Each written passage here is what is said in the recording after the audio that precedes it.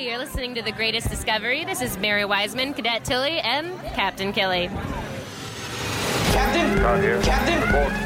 Signatures detected. Shields up. Signatures detected. Red alert. Context Starfleet Command. What's happening? Context Starfleet Command. Delay that order. Context Starfleet Command. This is the captain. Context Starfleet Command. Get out of my chair. Chair. We have engaged the Klingons. Klingons. Welcome to The Greatest Discovery. It's a new Star Trek podcast from the makers of The Greatest Generation. I'm Adam Pranica. I'm Ben Harrison. Fresh off of a couple of back-to-back hangouts for me and you. Yeah, it's been a very busy week, socially speaking, which is unusual for both of us, I think. Feels good. Feels good to get out there and have some beverages together. Yeah, it's some Ritas last night. Yeah. Went to a very fun family Mexican restaurant last night. Yeah. But a couple nights before that, we were at 10 Forward. That's right. Viewers at home might have seen that there was a real-life 10 Forward bar that opened in downtown Los Angeles, where they transplanted the whole 10 Forward set, just threw it into a pickup truck, brought it to an event space, and then built up an event space around it. And this is not the 10 Forward set from TNG, we should stress. No. Yeah, this is the Star Trek Picard 10 Forward set. Yeah, that's a real bar that they dressed up to look futuristic, and then they brought it into this space in downtown LA. And we actually went a couple of times. We went just the two of us the first time, and then we went back a couple nights later with a few buddies. Yeah, our friend and agent friend. It's hard to know what order to put that in. And another friend of ours and of the show, our other friend, Ben. Yeah, Ben Fritz, who famously got you into the Discovery premiere, Season 1, Episode 1. Yeah, he is definitely no stranger to the fun Star Trek event, for sure. Really is not. Yeah, it was really cool. I was kind of surprised at, the value of it. It didn't seem like it was really, exorbitantly overpriced. It was $25 to go in, and you get a couple of drinks and as much food as you want for that, which... I was also surprised. That didn't sound like LA prices to me. It doesn't. It's really like the spirit of Guinan prices. Affordability for all. Yeah. They weren't gouging. Can you believe it? Yeah, it was neat. It did feel like a different place. It didn't just feel like a room with Guinan's bar set up in there. They did a good job dressing the whole thing, making it feel lived in. It was clearly temporary, if you look really close at the stuff, but they did a great job. This was done by a scenic building crew that really made it feel like a real place. And the veneers were good looking. Yeah, the staff was also just amazing. A pop-up it's a trendy thing these days to have a venue or an event space or a store that is only there for a little while. And my experience with them is it tends to be that the staff hasn't really had time to learn how to run it. So you get the party down vibe of the people who work there. Yeah. And they're over it and it's chaotic and stuff doesn't quite work as expected. But I have to say, the staff was good, the drinks were good, the food was good, but also it just ran really smoothly and they were really attentive and friendly and nice. It was just it was cool. Which I think you have to be if you're catering to a type of Star Trek nerd that wants to go live an experience for 90 minutes. Yeah. You're probably going to need a patient, gentle host type personality to usher some folks through. It was a lot of fun. We were quite taken, especially by the trays that the food was served on. This is a quarter hotel pan style tray that all the food was coming out on. And you noticed that it had 10 Forward logo on the pan. And you were like, I want this pan. And I was like, I don't know, man. Are you going to slip it under your jacket and walk out of here with it? Well, we should be clear, this is a place that sold merch. They had an entire merch booth in the corner, and they had what they were calling some 10 Forward exclusive items in there, things like hoodies and glasses and shot glasses and so forth. But we were getting served drinks and food on these quarter sheet pans, and they were my favorite piece of merch from the whole room. And we got along smashingly with our host. We did both nights. We got along really well with the servers floating around. One of them said that we looked like like Pike and Spock from Star Trek 2009, which I took as a very nice compliment. Yeah. Two dashing gentlemen. Right. We weren't in cosplay. She just thought that we looked like the actors, which was cool. So having gotten that good with the host after that kind of compliment, we were like, what is the deal with these quarter sheets? Yeah. How can we milk this to our advantage? What's the worst that could happen if I walk out of here with this? And they're like, give me a second. I think I know just the person. And so our server goes and finds like the head honcho running the entire event. And they're talking for kind of a long time. And they're gesturing at me and you. And it doesn't seem like it's going well because the gestures look like that. I was ready to like cut to outside and Adam and Ben get tossed out, like the guy like gripping the back of our belts, like heaving us out the front door kind of energy. One interesting thing our host asked us was who we were. Like, to sort of maybe make a stronger case. Yeah. And we said who we were. We said we hosted The Greatest Generation, a very popular Star Trek podcast. And we like gave this person our information. And with this information and the request, our host came back with the head honcho of the event, who then told us that it was a great idea. Yeah. An idea so great that he was going to give us a couple of quarter sheets for giving it to him. Yeah. And they put it at the merch table. You could, like, after that first night when you and I went there, people could go buy the quarter sheet. So if you went to this event and bought a quarter sheet pan... You have Adam to thank for it. That was me. That was me. See, sometimes I have good ideas. Yeah, occasionally you do. It's amazing. And you know what was fun about how they did this event was that when we went back the second time, it was just as fun. They changed up the food every night. Yeah. The cocktails were great every night. Like sometimes you go to a place, like I was expecting a kind of oversweet Disneyland cocktail situation where it's like, ooh, maybe one is all I want because right. Yikes. But every cocktail we got was super good and like a professional good bar cocktail. And they had the Star Trek wines there that you could have glasses of too. Yeah. I also thought that those were good. Yeah. And the food both nights was great. I didn't try the blue wine. Yeah, I think that was smart, though. You don't want the blue wine. I don't know. I love a blue drink. I had the blue cocktail. I just couldn't get there with the wine. Yeah. I was shocked it was all you could eat, though. Yeah. And we tried to feats of strength. Yeah. That all you could eat part, especially on the second night. All you can eat is something that only sounds like a challenge to me.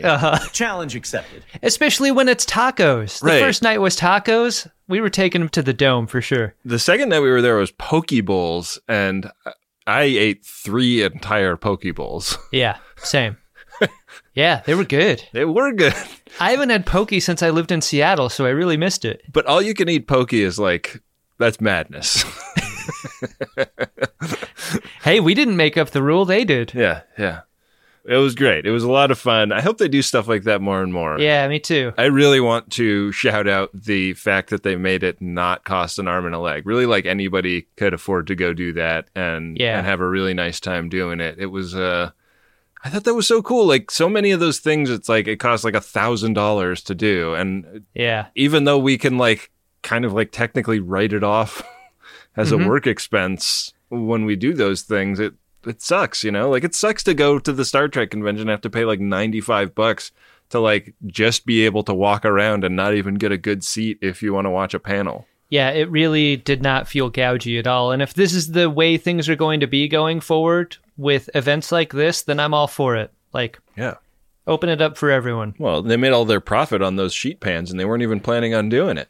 That's what I'm saying. I mean, they'd probably have to raise the prices for the next event if they didn't sell the quarter sheets. Right. So we saved it for the future. Yeah. Another thing we can take the credit for. Yeah. It was a great time. I'm really glad we did it. And we took plenty of pictures. We're going to post those on the socials. But if you went, be sure and share your pics with us too. Yeah. Hope you had a great time. Take a picture of yourself with the quarter sheet.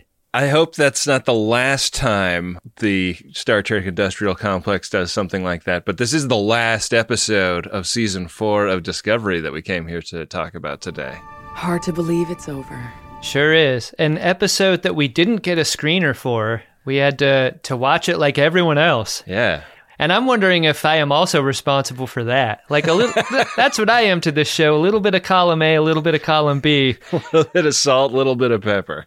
My comments about the show, not super positive last ep, maybe causing us to lose out on those sweet, sweet screeners. But they would have sent them before they would have heard that, I think. Maybe. I hope so. You think their finger was like hovering over the mouse to send the screener as they were nobody listens to our shit. Yeah, Come boy, on. is that vanity. So full of shit. Give me a break. Yeah. Yeah. No one's listening then or now to our episode about Star Trek Discovery Season 4, Episode 13, Coming Home. The opening shot of this episode is Federation HQ on the warp. Wow, what a cool shot. It's also a ship. It's not just a ship, it's like oops, all ships. It's made of lifeboats. You have to believe they thought a long time about whether or not it flew horizontal or vertical. Yeah. Because if it flew vertically, it would look like the crystalline entity a little bit. Oh, yeah. You have to tilt it over. People would be terrified. It is nothing but a giant killing machine. Yeah. It's like, first the fucking DMA, now the crystalline entity. We can't catch a break over here on planet Earth. They would never make it past Mars defense. So we open with Tilly walking around with her cadets from the episode that wrote Tilly off the show. We blame the cadets, right? Yeah, For this that? is their fault. Uh-huh. But yeah, she's talking to them about what their assignments are going to be, how they're going to be pitching in on the aid effort as they attempt to evacuate as many people from Earth and Titan as they possibly can. And I was thinking a lot about both just like the Tilly that we are introduced to in season 1 and the conversations that we've had with Mary Wiseman about how she has thought about creating this character.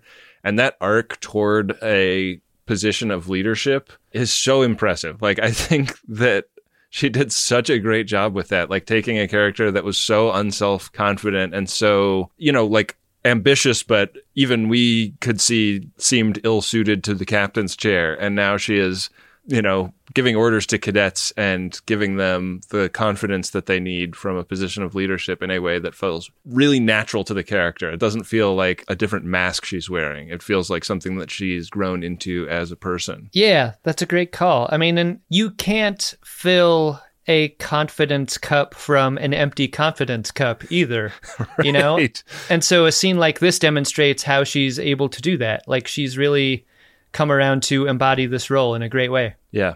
Yeah. The deal is every available officer has been tasked with the evacuation project. This is like National Guard stuff. They've been activated. Yeah, they're being called up to the big leagues for this. And she's, doing her best to make sure that they believe that they're up to the task. There's so much dialogue, so densely packed in this cold open that I'm really glad you see the exterior of the base and a section of it come out. Yeah. I mean, you and I watched this episode a couple of times before recording, but I'm not sure unless you see it, you really get that the ship's floors come out and they can warp away. And you need this moment. Yeah. No wonder they needed so much goddamn dilithium. Yeah. No wonder they ran out. It kind of explains the verticality of the entire ship's design, too, in a way that you and I couldn't appreciate in the context of the moment where we learned it. Right. It's still not a great place to have an all-hands meeting. I maintain that we were correct on that front. There should be like a Federation HQ East where they have some like bigger breakout spaces. It does explain the stack of toilet seats configuration that this thing has. Yeah. So Admiral, I picked the wrong day to stop huffing glue, is overseeing the evac, and it's going really quickly, but unfortunately the capacity that the Federation has is just not going to be equal to this task. They are looking at rescuing like hundreds of thousands of people, not millions, much less billions. I love hearing that number. You have to hear the number to get the stakes. Yeah. And Admiral, it's so weird to see him in a grocery store instead of teaching my poli-sci class, is like perfectly suited to the gravity of this moment. Yeah. He's doing a great job. Luckily, all of Titan gets evacuated. Yeah. Good for Titan. Well, I mean, you saw how skinny that guy was when they met the one guy from Titan. There's like probably not that many of them left. If Yeah, you pack them in like cordwood. yeah, they don't take up as much space on the USS Mitchell. We're going to take the 30th floor of Federation HQ and stuff it absolutely full of these people from Titan. We double-checked to make sure the floor beams were reinforced, but honestly, some of these folks are really wasting away, so we don't need to support that much weight. None of these people from Titan are plumb. So we smash our way to the disco, which is just in the midst of grappling with the fact that Book's ship has dipped out with Tarka, and Burnham is marching around the bridge trying to get a sense of the situation. You know, the DMA controller being like far away, like they're tracking Book's ship as it goes toward it and as the 10C send other orbs at it. But they're realizing they're kind of fucked because the 10C are now interpreting their presence as hostile, and negotiations have kind of ground to a halt. Camera moves create stress in moments like this, and this is an extremely dynamic sequence where the camera is dodging around the bridge set, and I thought this was really great work by Olatunde Osusanmi. Yeah. Not frenetic in the like Michael Bay sense where you don't know where you are or why. Yeah. You know where you are at every spot. It's not too fast. It's like really well paced. It really is. On Book's ship, Tarka's at the controls trying to evade the orbs. And what we're made to understand is like the orbs are kind of the security system of the 10C. Like in order to talk to you, they capture your ship in the orb and then bring you to them. Right. And as Book's ship is escaping, it's having to do that reconfiguration. It's dodging all around. It's kind of a dogfight thing, and the orbs can't catch it. They're basically playing dodgeball with 10C orbs. Right. If you can dodge a wrench, you can dodge a ball. Tarka's like, why aren't you helping? And Book is like, you revealed yourself to be a villain to me. I mean, in Tarka's defense, he did that many, many times. Yeah, it took Book a long time to kind of catch on. It took Book to be imprisoned on his own ship to really get it. But now he gets it.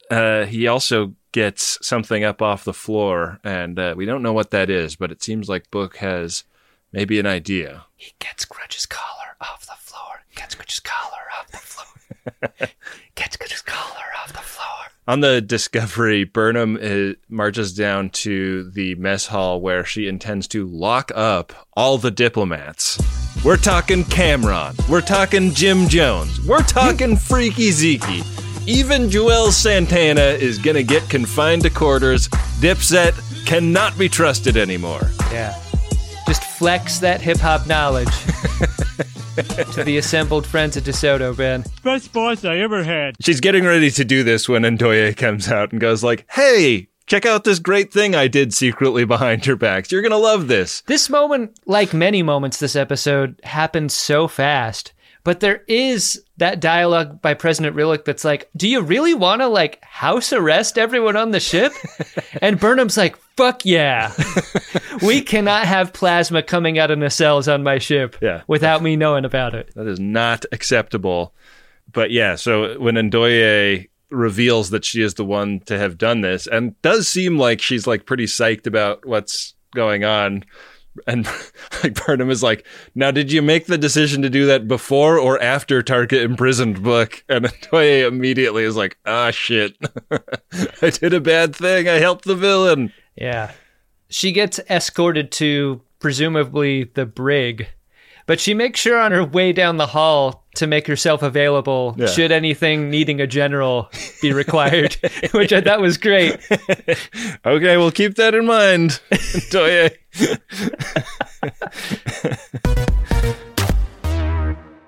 The word is that the Tensi are attempting to capture Book's ship in another one of these bubbles, but they have a McLaughlin group Issue 1 amidst this and talk about the fact that they would like to explain a little bit what is going on to the 10C, but these are like much more complicated ideas than they've been working with so far. Right. And there's just not really a great way to like express nuance yet. When all you've been able to say is harvester equals ouch. How do you possibly turn that into our engineer and my boyfriend have been taken hostage on a ship we can't control that is a threat to you and us and everyone? I am sending the updated language algorithm to the device now, Captain. This is like first-class German. Yeah, right. You can introduce yourself and ask where the bathroom is, but that's about it. Say it with me this time. Wo ist die Toilette? So they're like, well, like maybe Trina could like meld with them. We could give that a shot. And Saru is not excited about this, given that he does not want to see Trina in danger. But there's not really any other ideas on the table. And so she just kind of like marches over to the window and goes ahead and does it. Let's do this. The gap between idea and execution was so small. I was like, what the fuck? Yeah, I was shocked by this. And the fact that it worked also. Like, I've never seen a Vulcan just like hold their hand up like they're at a Christian revival meeting. Like, it kind of begs the question, how close does a Vulcan need to get to do a meld? Because they're not touching. Yeah, do they not need to touch necessarily? What are Vulcan prisons like? Because you can't have that room where you're talking into a phone and there's that sheet of glass in the middle. You can easily meld through that. Oh, yeah. Yeah. And like, they can't monitor the communications through a meld, right? Do you think that counts as freedom a little bit? Like, if you're on the free side and you meld with a Vulcan on the jail side, the one on the jail side gets a little bit of freedom if they meld with you, right? Right, they can experience what it's like to be outside. That's not fair. You think there's just a sign that says no melding and the guard is like tapping it with a nightstick? No. We know contextually from the Savick-style nosebleed that Trina gets that this is a rough meld. Yeah. When she's kind of blown back off of her feet from it. But when Trina comes to, it turns out the meld did not go great. No. Because the message she gets from the 10C is not positive. We don't trust you. Now we're really scared of you, basically. Go away! It's tough when the most complex message to come out of the relationship is that. Yeah. I was picturing them as being a bug in a jar, but like there is a scenario in which like a bug gets out of the jar and you're like, ah! Right. You know? And then Darwin eats you. I'm imposing a full quarantine on Darwin. Yeah, and I kind of feel like that's the headspace that the Tensi are in right now. Right. I don't trust him. I don't trust anybody. That's the theme. And when we come back, they've moved Trina to a bio bed in 6 Bay, and she's kind of coming out of her wooziness, describing the 10C as having a collective mind. She says it's dissimilar from the Borgs, which makes me wonder, like, are Borgs just a historical subject matter to these people, or do they, like, still occasionally have scrapes with them, or what? Yeah, I mean, that it was President Rillick that said those words indicated to me that they were more than just a historical moment. Like, if Burnham had said it, I guess, maybe... well, no, she wouldn't have known either because she's a past person. Yeah, she's a past person. I guess Rillick would have only been the person to make reference to them. Except for Trina, like, knows what she means and is like, no, it's not quite like that. It's different. But they do have a limited to non-existent sense of individualism. Right. Except good. Yeah. Like, everyone takes great pains to mention that, like, this is the good version of that. Well, it's nice. They're not going to hegemonize us. Right. They didn't say anything about the futility of resistance when I was in there, so that seemed pretty good. It's great. It's great. Yeah. I mean, the only thing bad that happened to me was a nosebleed, so that's a lot better than being assimilated. Nobody was putting tubules in my neck. Right. And I really appreciated that about them. Yeah. Stamets blows in a call to Burnham in this scene. He's got a way out of the orb. This was his task off screen. They're going to go down and catch up with him. And Saru takes a quick minute to kick it to Trina. Yeah. Where they discuss how they are both incels, Ben. And by that, I mean intentionally celibate. Yeah. I am. As am I. They've taken the term and flipped it. It makes the same abbreviation, you see? Right. And you sort of wonder, maybe that's what it should have been the entire time. Yeah, I mean, Trina has been a to Chad up until now, but what she should really think about becoming is a to Stacy. And Saru thinks the same. Yeah. It is possible. So they're going to reconsider whether or not they can also have personal lives in addition to professional lives. The whole Trina-Saru storyline does not resolve in any one scene until way later. Like, this is baby steps. This is half baby steps here. Yeah. Back on Bookship, Tarka is 15 minutes away from going through with his evil plan. Part of that time he uses to go try to convince Book of seeing his side of things or going along with him. Did you get the reason for Tarka kind of turning away from his evil business and kicking it to Book again? I mean, the earlier scene makes the case that Tarka is not like entirely in control of Book's ship. Like, he could be doing this faster if Book was helping, maybe. Yeah. So maybe that's part of it, but maybe it's just the pride of like, I don't want to be like told that I'm wrong to do this because like, he wants to win hearts and minds. yeah, like Quajan is going to be there, so Book can have everything he wants. And Jet Reno's like, you're fucking wrong. Like, sure, Quajan is there, but like, this is like metaphysical wishful thinking. Like, if it's there, it's not the same people. It's, there's also a Book there if it's there. Were you aware of the exact moment where Tarka's description of his destination became fake versus real? Because it seemed like for the longest time, it was an actual place for him to go. And what Jet seems to do in this scene is say, it's a fantasy and it's not real, and you're not going anywhere using that transporter. Well, I think what she's saying is basically like, if you think about like the Intendant in Deep Space Nine, that's Kira, but it's not Kira. And what Tarka may end up with is an Intendant Oros situation. It's like a guy that has the same name and stuff, but it won't have any like memories of the time that Tarka spent with him. So it's like meaningless. Tarka's like, so it's going to be Oros, but he's going to be super sexy and wearing like a bunch of latex and stuff? Yeah. You're telling me I shouldn't be excited to go over that universe? Huh, Jet? I'm not sure this is helping. Yeah. Your cause. This is you trying to dissuade me? But Jet's like, no, it's not just Oros. It's like all of your family is also wearing latex and they're all super horny. Right. And all of your friends. It's too horny, Tarka. You're not going to like how horny it is. Yeah. So, I mean, I don't know if she disproves the idea that Oros made it or not. Like, maybe Oros did. But yeah, like, I think what she's saying is that, like, it's a big if for Tarka, and it's definitely not the same for either of them. So you're barking up the wrong tree, basically. Tarka's destination is interestingly ambiguous as a result of this scene. And I don't think it was up until now. It really seemed like a real place. Yeah. But now it doesn't seem that way. Yeah, it seems different.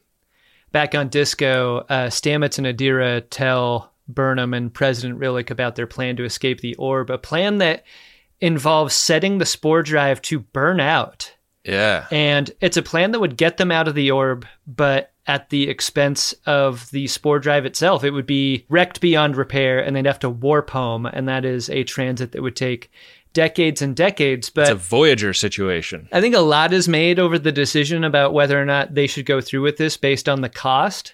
Right. But I think that is only a sacrifice to a casual viewer, because we know the Federation is making more spore drives, and I don't think they would be as marooned as it's suggested here. Right. Like, I think someone else would spore drive out to them. I sort of wonder after this episode if the spore drive is getting taken out of the show or something, because if Bookship, I mean... spoiler alert. Yeah. If Bookship has the only other one and Tarka was the guy that was developing it, like... Hey, Stamets, you better pack an extra big bag for that vacation because we don't need you anymore.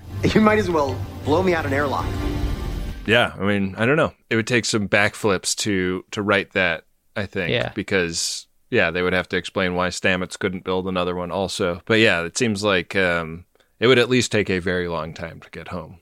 And so, but it's also like, you know, this is a billions of lives are on the line situation, so they don't really hesitate. Yeah, I mean, they might not even have a home to get back to. Yeah. I mean, the entire west coast of the United States could be destroyed by this thing. That would be terrible. Yeah. Could you imagine? Where would you even vacation? I don't know. Anywhere in the world. So back on Book's ship, we find that the gadget that he found is actually the collar that Grudge wears around the ship. Grudge hates holograms, goes crazy whenever she sees a hologram. So she's got this cat collar that dissipates them. It also repels fleas and ticks, which is nice. Yeah. It's a high-pitched noise that the cat can't hear, but the ticks can. You ever see a Klingon tick? Take your fucking head off. It embeds twice. A warrior does not complain about physical discomfort. So we see this, the ship go like slow motion spore jump, which is really cool, I thought. Yeah, and as cool looking as it is on the outside, it looks terrifying on the inside because, like, try to forget everything you know about bridge panels exploding on Star Trek, because the way that they explode on the disco in this scene is super heavy duty. Like, people are getting fucked up. These are the kind of shots where the AD shouts actors in danger before you start rolling. Yeah. It's really scary. We cut around to different parts of the ship, including the spork box. Yeah. Which kind of crumbles into a heap. This was the other thing that made me wonder, like, are we going to be spore jumping next season or not? Yeah. You don't destroy the spork box if you intend to bring it back. Yeah. Yeah. It's definitely going to be something different, right? There's going to be a new and improved engineering section at the very minimum. Yeah, we're going to see a picture of the spork box in a dumpster out behind the Paramount Studios. It's going to be sad. Yeah. Too bad. But this is successful. They kind of push the ship past the limits, and they dissipate the orb and begin to pursue Book and Tarka. And the 10C seem to be content to see where this goes. They do not send more orbs after the disco at this point. No. Maybe they just like gave up on orbs. They're like, yeah, those don't work that good. I don't know. They should have tried sending a big orb. Yeah. One that's like 2 or 3 times the size of the orbs that we've seen up till now. A real honker. Yeah. On Book's ship, he and Jet Reno have escaped their confinement, and a great slow motion sucker punch through the force field. He drops Tarka. Here's to holo disruptors. Ouch. Yeah. I mean, the reason Tarka just stands there and takes it is because he doesn't think it's coming through. Yeah. Boy, is he surprised. Yeah, but they get to the controls and are trying to turn off the propulsion or like stop what's going on or radio the Discovery, and they find that comms are down and they're locked out of the controls. So Book's solution is to give a comm badge to Jet Reno and say, get over there, you tell him what's going on, I will stay and try and like beat the solution out of Tarka, but let Michael Burnham know I'm sorry and I love her. Back on the disco, Reno arrives and shares this message in a very Jet Reno kind of way. Yeah. This is one of my favorite Jet Reno moments, I think, is the way Tig says this. Yeah. The flatness in the dialogue. The man loves you. He said, do whatever it takes. I really like this moment. This was a good one for me. It's such a fun contrast between her kind of understated portrayal of the character with this like extremely heroic framing and lighting on her, you know, like standing in the middle of the bridge. And yeah, it's really cool. But they're kind of running out of ideas, and this is when Rillick comes up with a way for General Ndoye to sort of preemptively redeem herself. So it doesn't always work to include the bridge crew's diversity of ideas on a project. Utter failure here. Sometimes you get the diversity of ideas from people who have already betrayed you. Right. Yeah, they ask General Ndoye what they should do, and she's like, I say we let General Ndoye go.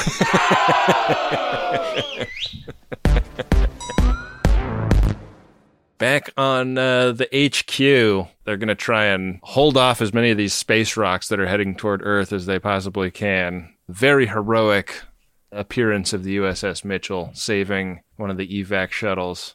Do we know anything about this ship? I was like, hell yeah, the Mitchell! And then I was like, what's the Mitchell? The USS Mitchell is monitoring the area where the DMA was located. They just sent this. head on just looks really cool. And when a ship is shooting at camera, this is a really great composition. All the space stuff around Earth was so fun and like well designed and like cool looking. There are so many mini shuttles around. Like the space around Earth is just nothing but rocks, shuttles, and ships. Yeah. Here's an idea. Mini shuttles, maybe fly with your blast door down when those particles are raining all around you. What are you doing, guys? You're going to catch a rock in the face. Yeah. The president of Earth is not evacuating. We're told that she's going to pull that last one to leave the sinking ship move that great leaders tend to do. Yeah. So she's going to keep helping the evacuation, and they're getting full up. It's not looking great. It's not looking like they have much time left. You know who does evacuate? Brian Kemp. Yeah. And I heard Ted Cruz went to Space Mexico during this whole crisis. Like, he wasn't even around. It is rather bewildering. Yeah, bad leadership. Yeah, it sucks. Speaking of shuttles, Ndoye is on the bridge of the Disco suggesting a kamikaze shuttle mission. Somebody is going to fly a shuttle into Book's ship, and this is one of the most brutal scenes in the episode because, like, the captain is like, well, it's really sad, but I think we all know who's going to have to do that. And she turns to Detmer, and Detmer's like, okay, I'm ready to go. I like that micro expression of Oo shaking her head before Detmer gets up, as if to say, don't do it. Yeah. And when Detmer sits down after Ndoye, steps in front of her for the mission, Oo won't even do-o with her. Yeah. It's gutting. Low-key a great episode for Oo, I thought. She doesn't have like many lines, but she gets like about 1 million reaction shots and really like uses them for all they're worth. I mean, when you're a bridge crew person on Discovery, this is what you need to make the most of. Yeah. And I agree. But Ndoye is going to step in front of this particular bullet. She volunteers to pilot the shuttle. And it really should be her, since she kind of got them into this entire situation.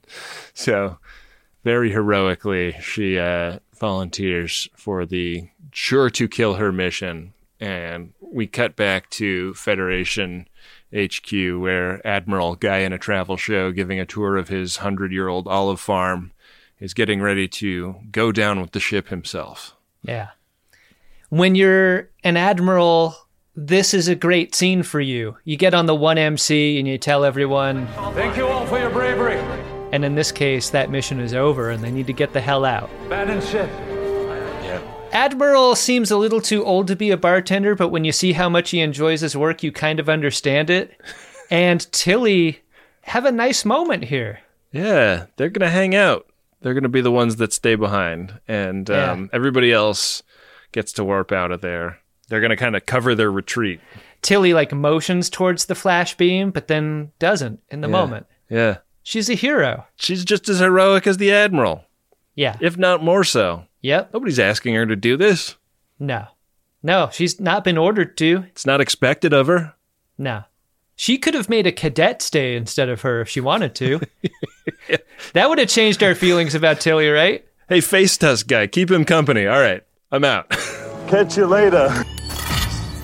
Back on Book's ship, Book, after KOing Tarka, he kind of uses the equivalent of the ammonium tablet. Yeah. Gets him back awake again, and Book tells Tarka that Oros is as dead as all the birds and kids on Quajon. The birds. Yeah. There's nowhere for you to go, man. You got to give me control of my ship back. And Book is saying, you've got to stop this to Tarka. You've got to do the right thing for everyone else. You're being so selfish. And Tarka is so fucking codependent that he's like, I wish Oros was here to tell me this. I wish Oros had been here the last 10 years to tell me not to put billions of lives at risk for my own crazy selfish goal. God, Oros must have been able to knock it out. Damn.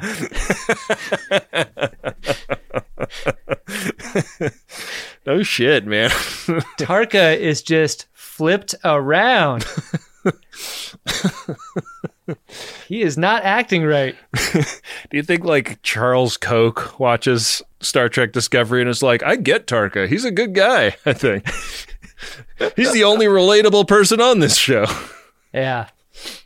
Tarka is sorry, but nothing can stop what he started. Yeah. It's a super secret, triple password encoded countdown situation. There's no... He locked the controls and swallowed the key. Yeah, I mean, he tied his belt around the steering wheel and then tied the other end to the belt buckle, and he's ready to dive out the door. Yeah. Let this car go over the cliff. They're realizing that all is lost, and then they see Ndoye's shuttle coming right for him. It sucks because Ndoye learned how to fly, but never learned how to land. We learn her first name in this. It's Diata. She says goodbye to President Rillick right before presumably buying the farm. But then we find out that like everybody survived this crash. Question. If you're writing this episode and you make it so Ndoye lives through this, and Ndoye is not a main cast character, why don't you give this moment to Detmer and have her survive it? I sort of wondered that too. They want to redeem Ndoye. Yeah, Ndoye would look like such a dickhead if she was like, hey, I've got a plan. It involves a suicide mission, and I'm going to let one of you do that. Like, yeah, I guess so. This episode is very much about cleaning up your own mess. It is extremely about neat endings, for sure. Yeah, so she gets beamed out of there. We just hear about that, and then we cut to Book's fucked up ship and a kind of tearful goodbye between Tarka and Book. Tarka's like, hey man, like, you gotta go. I'm gonna just hope that my transporter works without a power source and see if this thing gets me to Kylise. And he picks it up. I thought it looked like it was like a helmet that he was gonna put on. Did you get that? I was like, if he puts this on his head, I'm gonna fucking it's gonna send me, man. I'm really glad they didn't choose that as a method for transport. It really looked like it, but it really seems like he's going and is not coming back, right? The piano theme from the saddest parts of American Beauty starts playing as Tarka stands alone with his maybe helmet. Yeah. And my question for you about this scene is, how do you feel about him versus how does the show want you to feel about him? Because I think a lot has to do with the music here. A musical sting that they put here and also with Tilly toward the end. Yeah. So I'm confident that the show wants us to feel empathy for Tarka, but... I mean, he's a tragic character. I have a hard time mustering that given how many billions of people he was willing to sacrifice for his own personal chance at love. Yeah. I mean, it's a tragedy. It's tragic that he went to that extreme. And I think you're right that the show wants us to, like, pity him, essentially. But I don't think that it wants us to, like, admire him. I resented a little bit tying this to Tilly. Like, hey, if you feel this for Tilly's impending death, like, certainly you got to feel it for Tarka. Yeah. Oh, that's interesting. Yeah, I didn't make the connection between the two musical pieces, but that's real, man. Yeah.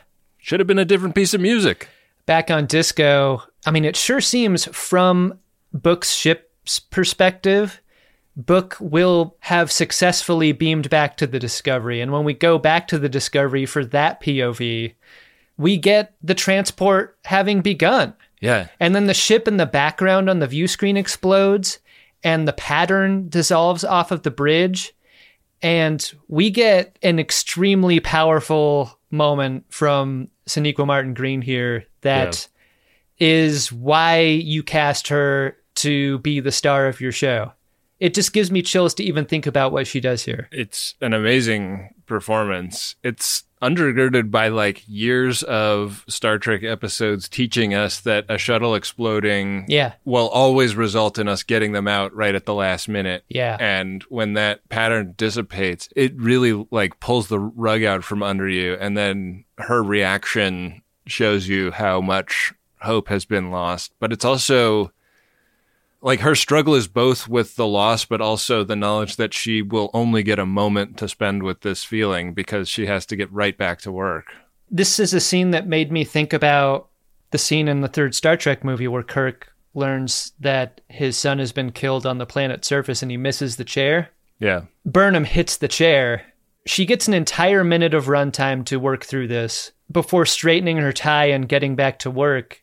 I just thought it was an amazing performance. And there's an expression she has right before she gets back to work that I really loved. That is maybe my favorite part of the 10 things she's going through on screen. And I also want to say that, like, you shoot someone this close up who can do it. Right. Like, lots of times in TV and movies, you're at like a medium or a wider shot watching someone's physicality deal with the burden of grief. Right. But Sonequa Martin Green is so good, you can be this close with her for almost an entire minute and go through it all. But the very last expression she's got before she gets back to work is, fucking book, man. The almost smile at the end. Yeah. I thought was like the cherry on top of like the stages of grief you have when you're thinking about someone you love. Like, there is goodness in the memory there. And that goodness is the last thing that she deals with before she gets back to work. And that choice was incredible. It's such an amazing, like, I mean, I watched the episode twice. The choice surprised me both times. Like, it seemed impossible both times, but also like so authentic. I would love to know about how this scene worked, like between actor and director, and how an actor finds their way into that choice. Yeah. Because it was just the right one all the way. And it's about trust between a director and an actor that makes something like this possible. I love this scene. It was great.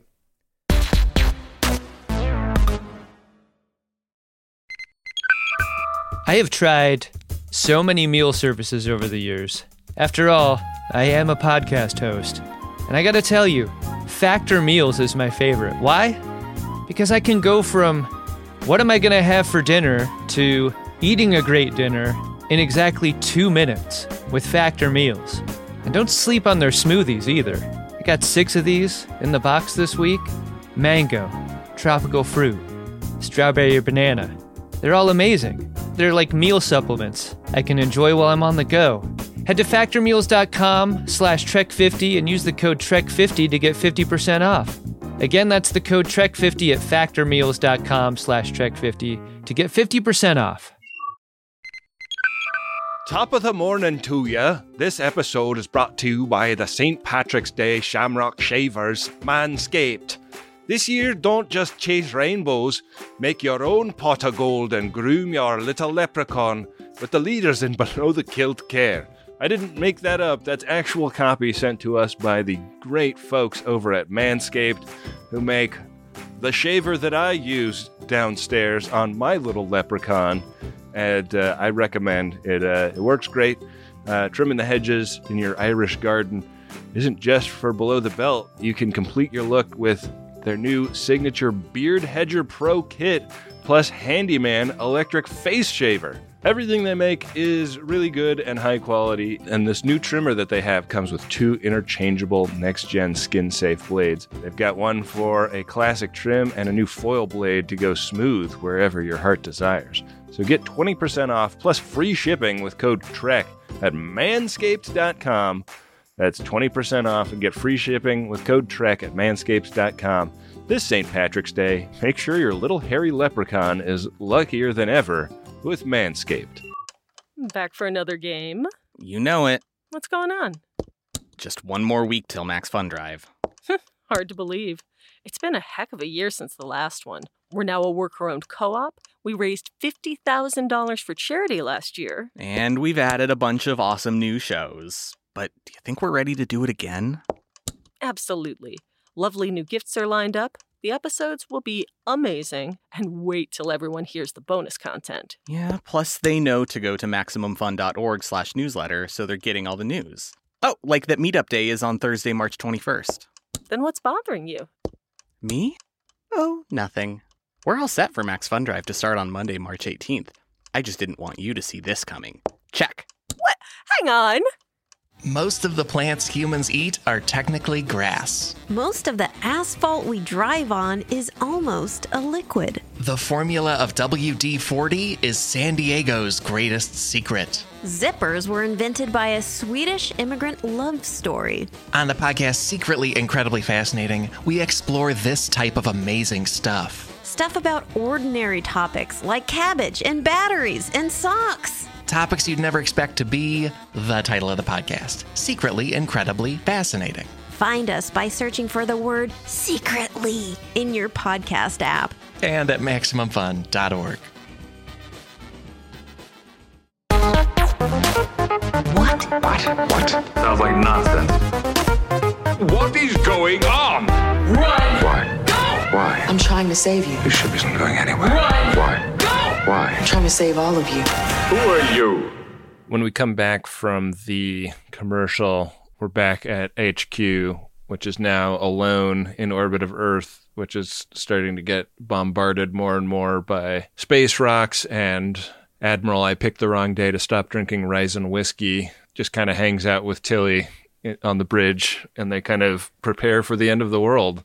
Does Admiral, I really have 2 flasks on me at all times, really have 2 flasks on him at all times? Does Raisin whiskey come in flasks?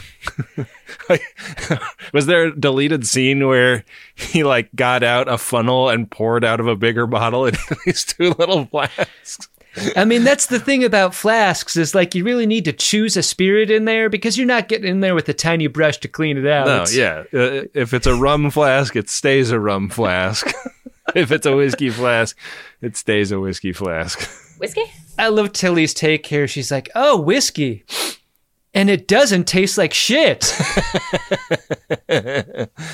That's the good stuff. Yeah. They got 2 hours to do this heavy drinking, and that seems like more than enough time to get a good drunk on before the end of the world. They're going to be sauced. They might get sauced enough to be like, hey, last 2 people on Earth, do you want to... Admiral, my family is going to die anyway. Kind of gives Tilly the look. How much time do we have? Admiral, my wife gave me an extremely unlikely hall pass, but, well, here we are. Yeah. I thought a lot about the Admiral's family in this scene because of all that we've heard about his family up until now and how little we've seen. Yeah. Given that. Yeah. I mean, he's a character that shows up every 3rd episode, I feel like. But yeah, it's something I'm curious about. I wonder if they'll try to explore that more next season. I mean, he never does that thing where he asks which shuttle his family's on or which ship or whatever. Right. You know? But were they on Earth or would they have been back where Federation HQ was or some other planet? This is what I'm saying. He would have specific knowledge about where they are at all times, wouldn't he? But if they're not in imminent danger, he wouldn't even be bringing them up, right? You wouldn't want to throw that in everyone's face on the bridge of the HQ ship, right? All right, just quadruple checking where my family is, and they are safely on one of the Jenga pieces of this ship that's warped away. All right, just making sure. The disco is back in an orb and being brought back into the gas giant, and a bubble comes to take them down into a building where there's lots and lots of 10Cs hanging out, and pretty much everybody gets to go on this one. This is a much bigger lozenge, and even Dr. Harai and Zora get to come this time.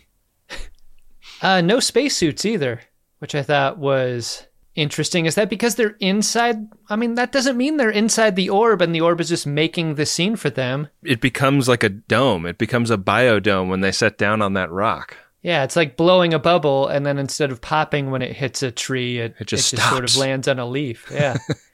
I thought that this alien place was really cool, and I think it was especially cool because we got to see a ruin of a similar place, and now we get to see the not fucked up version of it. I mean, they've been to places like this so many times, you could consider it a mappable ass place. Yeah. Totally mappable now. Yeah. And then the 10C show up and, Captain, they're hairy. That long, hairy, red and black bastard. I was shocked. Yeah. Didn't see that coming. I'd take a paddle brush to this thick king who rises up into frame. This is definitely the leader. Yeah. We get a lot of back and forth here. Saru's got the translator pedestal. Yeah. And so they're asking and answering questions in this scene. President Rillick starts kind of speaking in political platitudes about how we are all individuals, but together we are one, and we seek freedom, justice. Poor Saru's like banging away on the court reporter stand, like just trying to keep up, but his fingers are huge. He's like, hey, Reese, do you mind coming and like typing for me? This is unfair. I mean, the pace of this episode obscures the leap you need to take here, because when you're just talking in subject, verb, simple language, and then you go to president speak, it's a lot. I love how the 10C sort of ignores the president and is like, what was up with Book and Tarka? What was up their ass? Are they like friends ears or what? Yeah, and Burnham tries to make sense of Tarka's plan without using names or descriptions or anything. Yeah. And changes the subject, right? Like, this is what happens when one party has unintentionally hurt another. Right. Michael Burnham's like, look, I know Book and Tarka almost did a thing, but you actually did a thing and may do another thing just as bad. So why don't you flip that thing off? Yeah. And they do. Yeah. And we're cutting around, like, we've got a couple different locations that we're seeing. We're seeing the actual communication with the 10C, but we also cut away to engineering where Adira and Stamets and Culber are hanging out. And we cut away to Federation HQ a couple of times in this. And when we cut to Federation HQ, it is clear that the DMA is stopping its reign of destruction. DMA! The 10C are like, hey, we're really sorry about our combine out there. We promise we're just going to run it in unpopulated areas. Is that good? Because we still need what it harvests. Yeah. We got this big shield to power. I thought it was also interesting that when it like starts moving away, the debris field goes with it, because it must be like caught in the gravitational... Does that make sense? I couldn't quite put that together either. I don't know like how physics work, but I was like, wouldn't Earth be like also pulled away if it's pulling the rocks away with it? Yeah. I don't know. Everyone is super psyched that they've been able to communicate. It seems like the Combine is going to be turned off or stopped or reversed or whatever. Like, they've made the breakthrough that they've been going for the entire time. Yeah. And Michael Burnham is still sad. So sad. They're like, it seems like we did exactly what you came here to ask us to do, so why the water running down your face? Yes. Also, what's a face? In Arnold Schwarzenegger terms from Terminator 2, the 10C are like, I see now why you cry, but it is something that I can never do. Goodbye. But she explains to them that the one guy that died over there was very beloved to her, and he was really sad about all the birds dying on his planet, and now she's sad about him dying. And they're like, oh, you mean that guy in that like extremely weird pattern of information that we captured because we were curious about it? Yeah, we got you. And like Jesus being resurrected, like coming out of heavenly light, Book reappears. So Burnham describes Book without using any descriptive words. And I was thinking about how hilarious it would have been for the 10C to go, oh, I know the guy, and Tarka appears. I know a guy who died over there. We can save him. We can do it right now.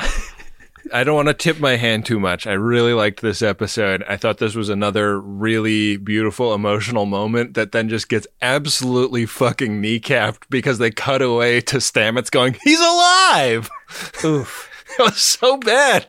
Why did they do that? Just give us Michael Burnham and Book. Yeah. This is the rare show that does show and tell. We needed a folksy comparison by Detmer here. He's alive as a bullfrog in August. Look like this cow backed its way out of the meatpacking facility.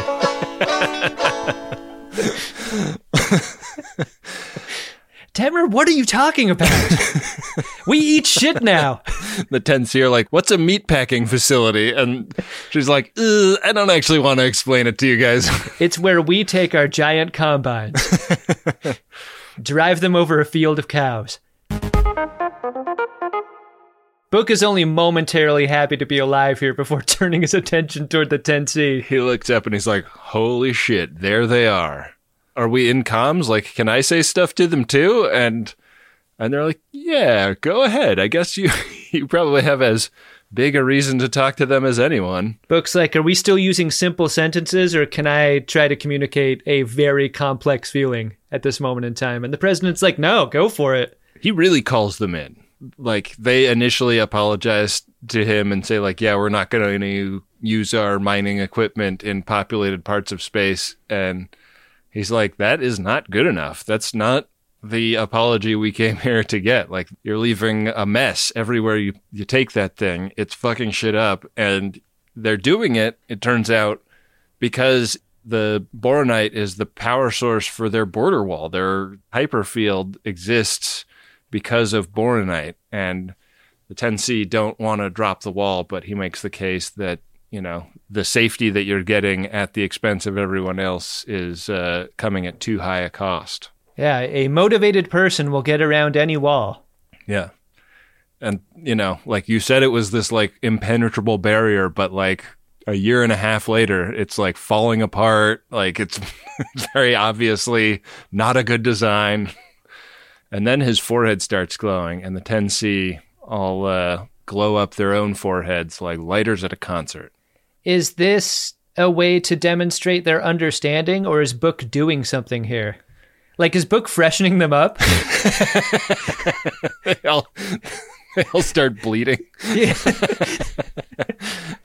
I'm going to guess the former because... this is like Close Encounters of the Third Kind here, right? This is like the visual equivalent of the tone. Yeah. And then they screen grab the Notes app and post a way better apology the second time. Right. And it's like, you know, we wish you'd apologize like that the first time, but this is better. And it's very touching. It worked for me. Yeah. I mean, it worked for everyone. Yeah. Great success.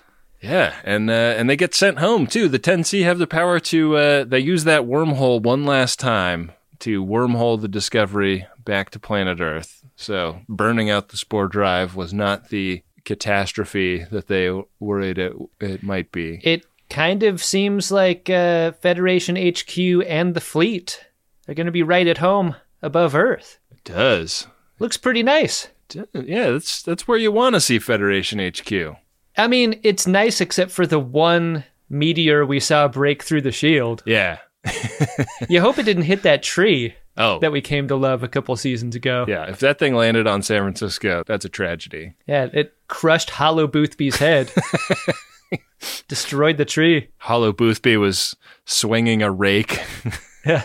trying to stop it. It scares the hell out of me. We got to have a celebration, Ben, and the lobby bar on Disco is hopping. Yeah. Tilly on the deck. Get one of our classic Star Trek Discovery hug montages. Oh, yeah. That's great. Lots of dissolves around the room to everyone involved. Yeah. You get a dissolve. You get a dissolve. Saru and Trina make it a fish. You must call me Tarina. I thought we were going to dissolve to the brig here because, I mean, this is, again, the intentionality of pace forcing us to forget for a moment how important Book is to Michael Burnham, because this scene follows the scene that came before where Book and Michael Burnham are reunited. To see Michael Burnham alone without him in the very next scene was jarring. Yeah, but you do the math, right? Like, yeah, there's going to be questions that need answers for Book, and it's tough. And before we get closure with Book and Michael Burnham, we get some closure with President Rillick and Michael Burnham. They have a little confab in Michael Burnham's office and talk about how far they have come and how far Michael Burnham has come since the beginning of this episode. Michael Burnham again turns down she narrowly avoided having a Voyager situation with her own ship. She doesn't want to be captain of the USS Voyager for real. There's coffee in that. I still wouldn't take it, ma'am. President Rillick is like, I would love it if you were captain of the Voyager, because what it has is a seat next to the captain's chair for people like me to take a load off. And if I keep chaperoning your missions on the disco, I'm going to need one of those squishy standing mats. She's like, listen, I think I look good in a high-heeled shoe, but I can't wear them on your ship, you know? Yeah. Like, I have to stand so much. You know, take it from me, Michael Burnham, you start turning down work long enough, the phone's going to stop ringing, and you're no longer going to be a video producer. What happens to Book now? We find out in Michael Burnham's quarters where he's been given a moment to say goodbye. Yeah. His sentence for almost killing billions of people is social work. He will be helping families displaced by the DMA. Yeah. Restorative justice, I guess. And he has his own apologies to make. He might need to get the notes out. I mean, this is going to be like probably 4 images that he posts to Twitter, right? Yeah, definitely quad boxing the apology.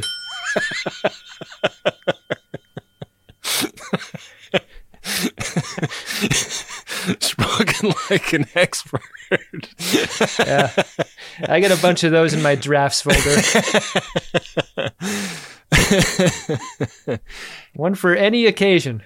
He teaches her a phrase in Quajanese, Kokwani Yikwan, which means we've parted 100 times. May we meet again to part 100 more. That's nice, right? Sort of seems like he might not be a every week character going forward, right? Wow. I guess so. It's hard to know because this episode ends so tightly. Like, there is no suggestion of a cliff to hang from. Right. It's just the buttoning up of all of our matters. Really is, yeah. That button begins with a log. Michael Burnham tells us that the mission to clean up the 10 Seas messes is ongoing, and vacations can begin for everyone. Yeah. The West Coast is really going to be raking in those tourism dollars. Yeah. Based on what we see in this log. Another thing that I think this log illuminated for me that I had not really processed up until now is that if you thought Saru had gross fingers, you ain't seen shit until you've seen Linus's fingers. Oof. What the fuck? It's a hell of a thing. Yeah. You can tell a lot about Trina by the way she grabs and holds Saru's hands and how like non-superficial she is. Yeah. I don't think Trina would date Linus. No. I think that is a bridge too far. Not at all. Yeah. The button on the episode, Adam, pretty wild stuff. We meet the president of Earth. And the president of Earth, played by Stacey Abrams, announces that they are going to be rejoining the Federation post-haste, really putting things back together. Kind of a crazy scene here when Stacey Abrams steps off her shuttle and then Brian Kemp shoves her off of the ramp. The math is on our side to win this election. Hey, Ndoye's okay. Not a scratch on her for having been in an exploding shuttle and then beamed away. Yeah. I stood up on the couch. I was so excited to see Stacey Abrams here. It's kind of end of first Star Wars movie vibes. Yeah. Everyone's getting their medal, celebrating a happy mission. Some positive platitudes exchanged, but I loved seeing. I want Stacey Abrams to be in politics. I don't want her to become a regular recurring character on. Yeah, this scene cut both ways in that way. I was like, oh man, she is free for this. Damn. There's a lot of work to do. Are you ready for that? Yeah, a person that I hugely, hugely admire and love to know is associated with Star Trek in an official way. Yeah, she's a public fan. Really cool.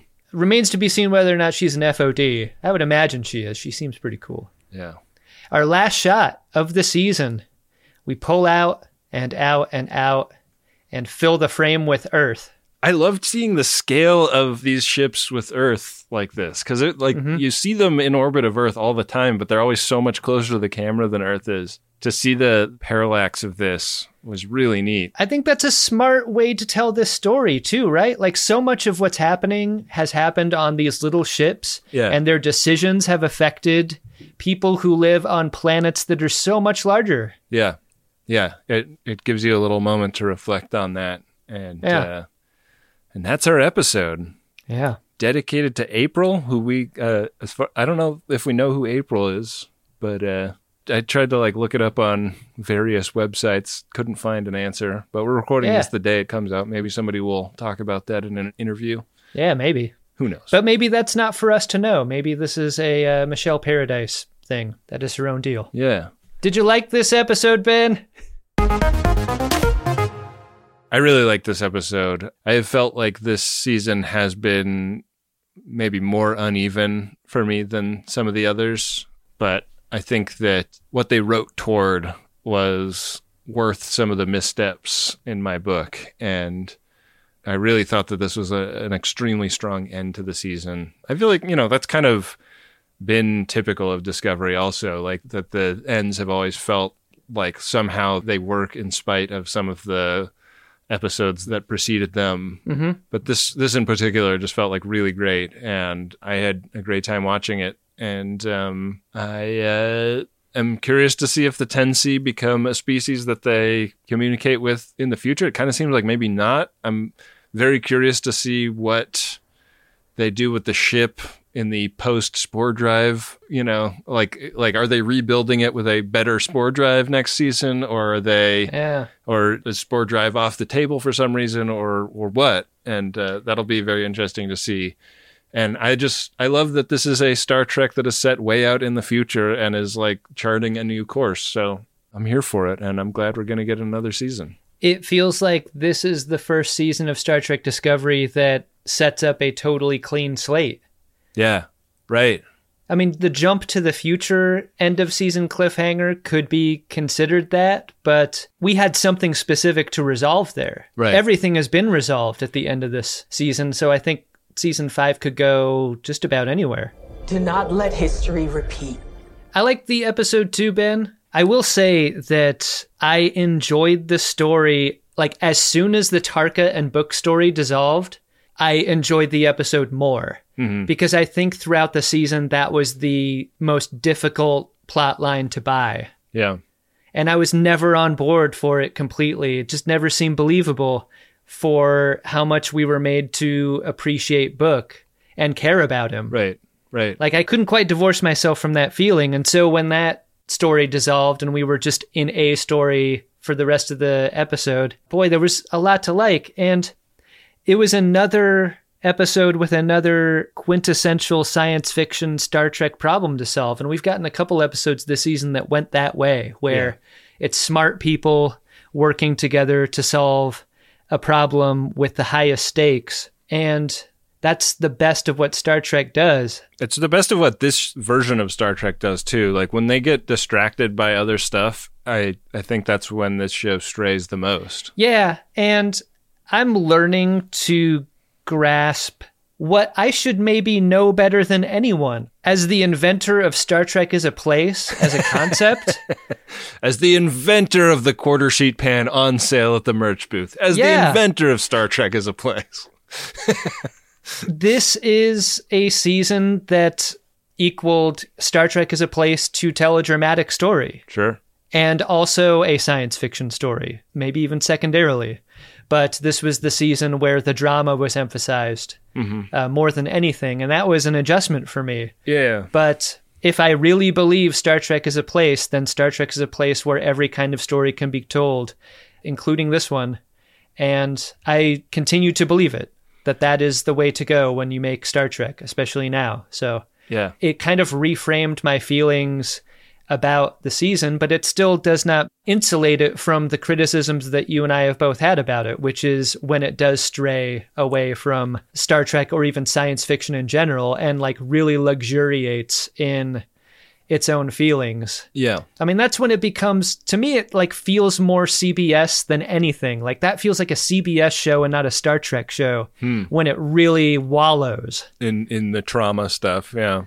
And I understand an instinct to use these actors' talents in those ways. If you've got a Sonequa Martin Green with that gear, why would you not? Right, yeah. Dial that up whenever you could. And I'm glad, It's like if you've got a winch on the front of your Jeep, you're going to, find scenarios to use the winch. Yeah. I mean, her finest moment came in this episode, and it was just really well timed. It was just a reminder of her greatness, and I'm glad we stuck around for it. Yeah. And I hope Star Trek fans do, because, I mean, that's worth it right there. Agree. That felt real in a way that I think they were going for episode after episode, but so few times can you actually bullseye it, you know? Totally. Well, do you want to see if there's any Priority 1 messages that hit the bullseye, Adam? Oh, yeah.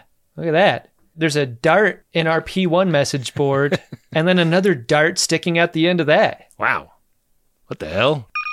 Priority 1 message from Starfleet coming in on secured channel. Ben, our first Priority 1 message is from Zach Brager. Again! The again was from me. And it is to the Friends of DeSoto. The message goes like this. When Ben and Adam teased potential for a show in SLC, I took to the USS Hood Discord with a poll to gauge interest. Apparently, there's only 3 of us Utahns in there. Oh, man. So I'm aiming this P1 at the FODs in Utah and adjacent. If you would attend a live show in SLC, make it known however you can.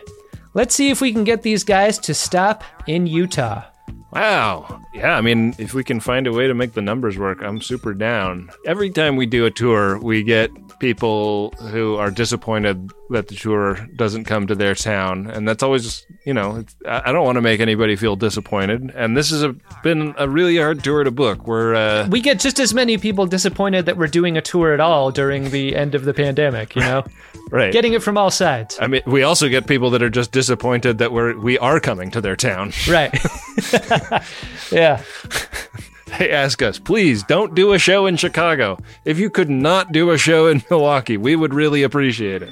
I just wish the people who were disappointed in us got Priority 1 messages like Zach Brager did. We've booked this tour 3 different times and had to cancel it. Yeah. Part of the limited number of cities is just us trying to avoid making our booker have to do a ton of extra unpaid work in a scenario where we have to reconsider some or all of these shows. And it's very hard to predict that these days. So, we are open to all cities on future tours, and the best way to get us to come to your town is honestly, let people know how much you like the show, because the more people that listen, the more places they will be for us to go. Right. We know our listenership in the cities around the country, and if it is revealed that we get a great big boost of listenership in SLC, then that would be a compelling reason to do a show there. Yeah, we would love to. And, it'd be just really cool to meet Zach Brager in person. He's bought so many P1s at this point. I mean, it would probably help if we just said right now for all to hear that we are the official Star Trek podcast of the Church of Latter-day Saints. Yeah, a lot of people don't realize that. Yeah, I mean, wildly popular to Mormons is this show. And if we get enough of them to listen, we might be doing a show there. Adam, our next P1 is from The Gooch. The Gooch. And it is to Zach Brager. Wow. Wow, what are the chances? Get a P1, you two.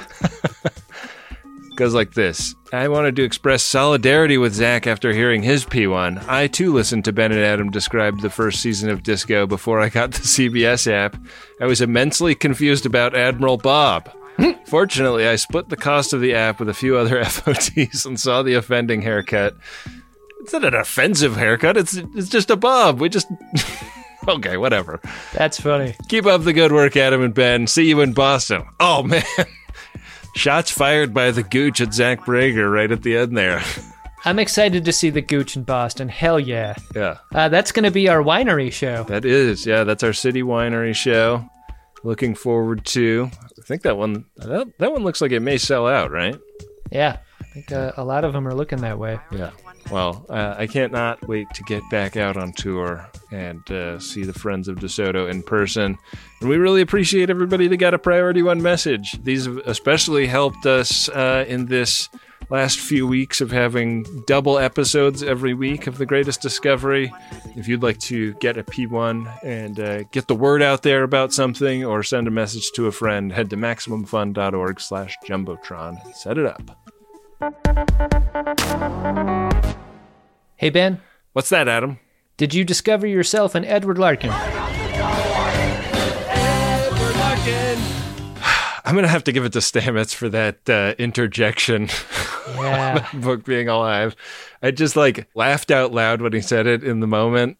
just because it was so absurd.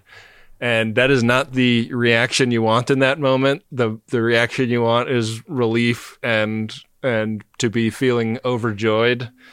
Yeah. I mean, also that, like, in that sequence, it kind of felt like maybe they'd shot all of the stuff that they had time for with Jet Reno, and so they just had to get her in there on the communicator. I was thinking that too, like if it was a coverage decision to act as a transition between scenes and you like had to use it. Yeah. Yeah. But it's just unfortunate. Like it's happened a couple of times this season where like really good actors are given really thankless pieces of dialogue to deliver. And like, this is not a knock on Anthony Rapp, who fucking rules. Yeah. But like, it sucks to like look at the page and see that and go like, fuck, man. Yeah. The best I can do these days. I didn't love that Wilson Cruz and Blue Del Barrio got stuck just being like react shots for the entire last half of this episode. Are they like, if something happened on that asteroid and they all got killed, it's their ship, right? Yeah. Just the three of them. Yeah. Yeah. That's some real Lost in Space shit. Yeah. This is Ensign Adira in command of Starship Discovery. We're headed home. Adam, did you have an Edward Larkin? I mean, when we saw Edward Larkin last, he was being buried in a pile of tribbles of his own creation. Yeah. I'm going to guess he probably died in the act. Yeah. Tarka's outshot reminded me a lot of Larkin's in that way. Like holding maybe a helmet as his ship explodes. Like absolutely hoisted on his own maybe a helmet petard. Yeah. And like this was a problem of his creation. All of it. All of it was his doing. Could you do this mission without him though? If he did not exist on this show? Does Disco get this far if they're not also chasing him? Is an interesting question. Like, was he instrumental in the path? Yeah. I don't know. Yeah. Hard to say. Made me wonder. Yeah. That is a really solid Larkin. Well observed by you. Yeah. Well, that was our coverage of season 4 of Star Trek Discovery. I don't think we're going to have time to do one of our classic rewatch the entire season and recap it episodes, given how much new Trek is still coming down the pike. But we might get a chance before season 5. Maybe. That's going to be way out in the distance, though. But that's true. Nice to do that before a new season. Yeah. You know, next week we will be on our Star Trek Picard bullshit. So come back for more. And we really appreciate everyone that listens. And come see us on tour. Yeah. Tour starts this week. I just got our awesome tour shirts. Oh, great. In the mail in 4 giant boxes. I just got shipping confirmation for our awesome challenge coins, and they're going to actually be meeting up with us at the hotel in Chicago. So, whoa. Yeah. The front desk is going to love that. Yeah. And getting them home is going to be a ton of fun, too, because it's all of them. Oh, shit. Oh, no. Yeah. But we'll figure it out. Well, let's hope we sell a ton of them in Chicago, Milwaukee, and Minneapolis. Yeah. You could really help by buying a challenge coin. Well, fun season, Ben. I'm really glad we got to do this together. Another Star Trek Discovery season in the books before we pivot into Star Trek Picard. And before this episode of Greatest Discovery pivots into the credits. Yeah. With those, here is Windy Pretty, and that is only if Brian Kemp doesn't shove her out of the way and do the credits himself. Just the worst. One of the worst humans.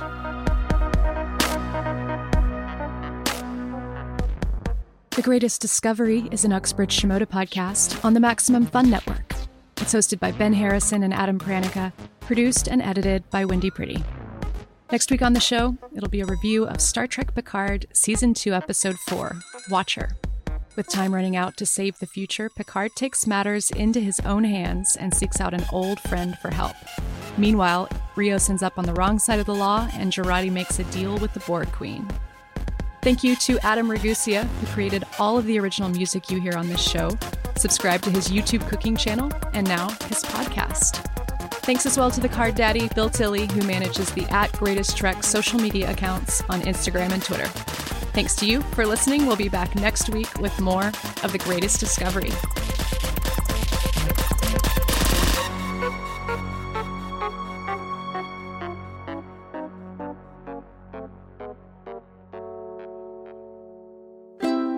MaximumFun.org. Comedy and culture. Artist owned. Audience supported.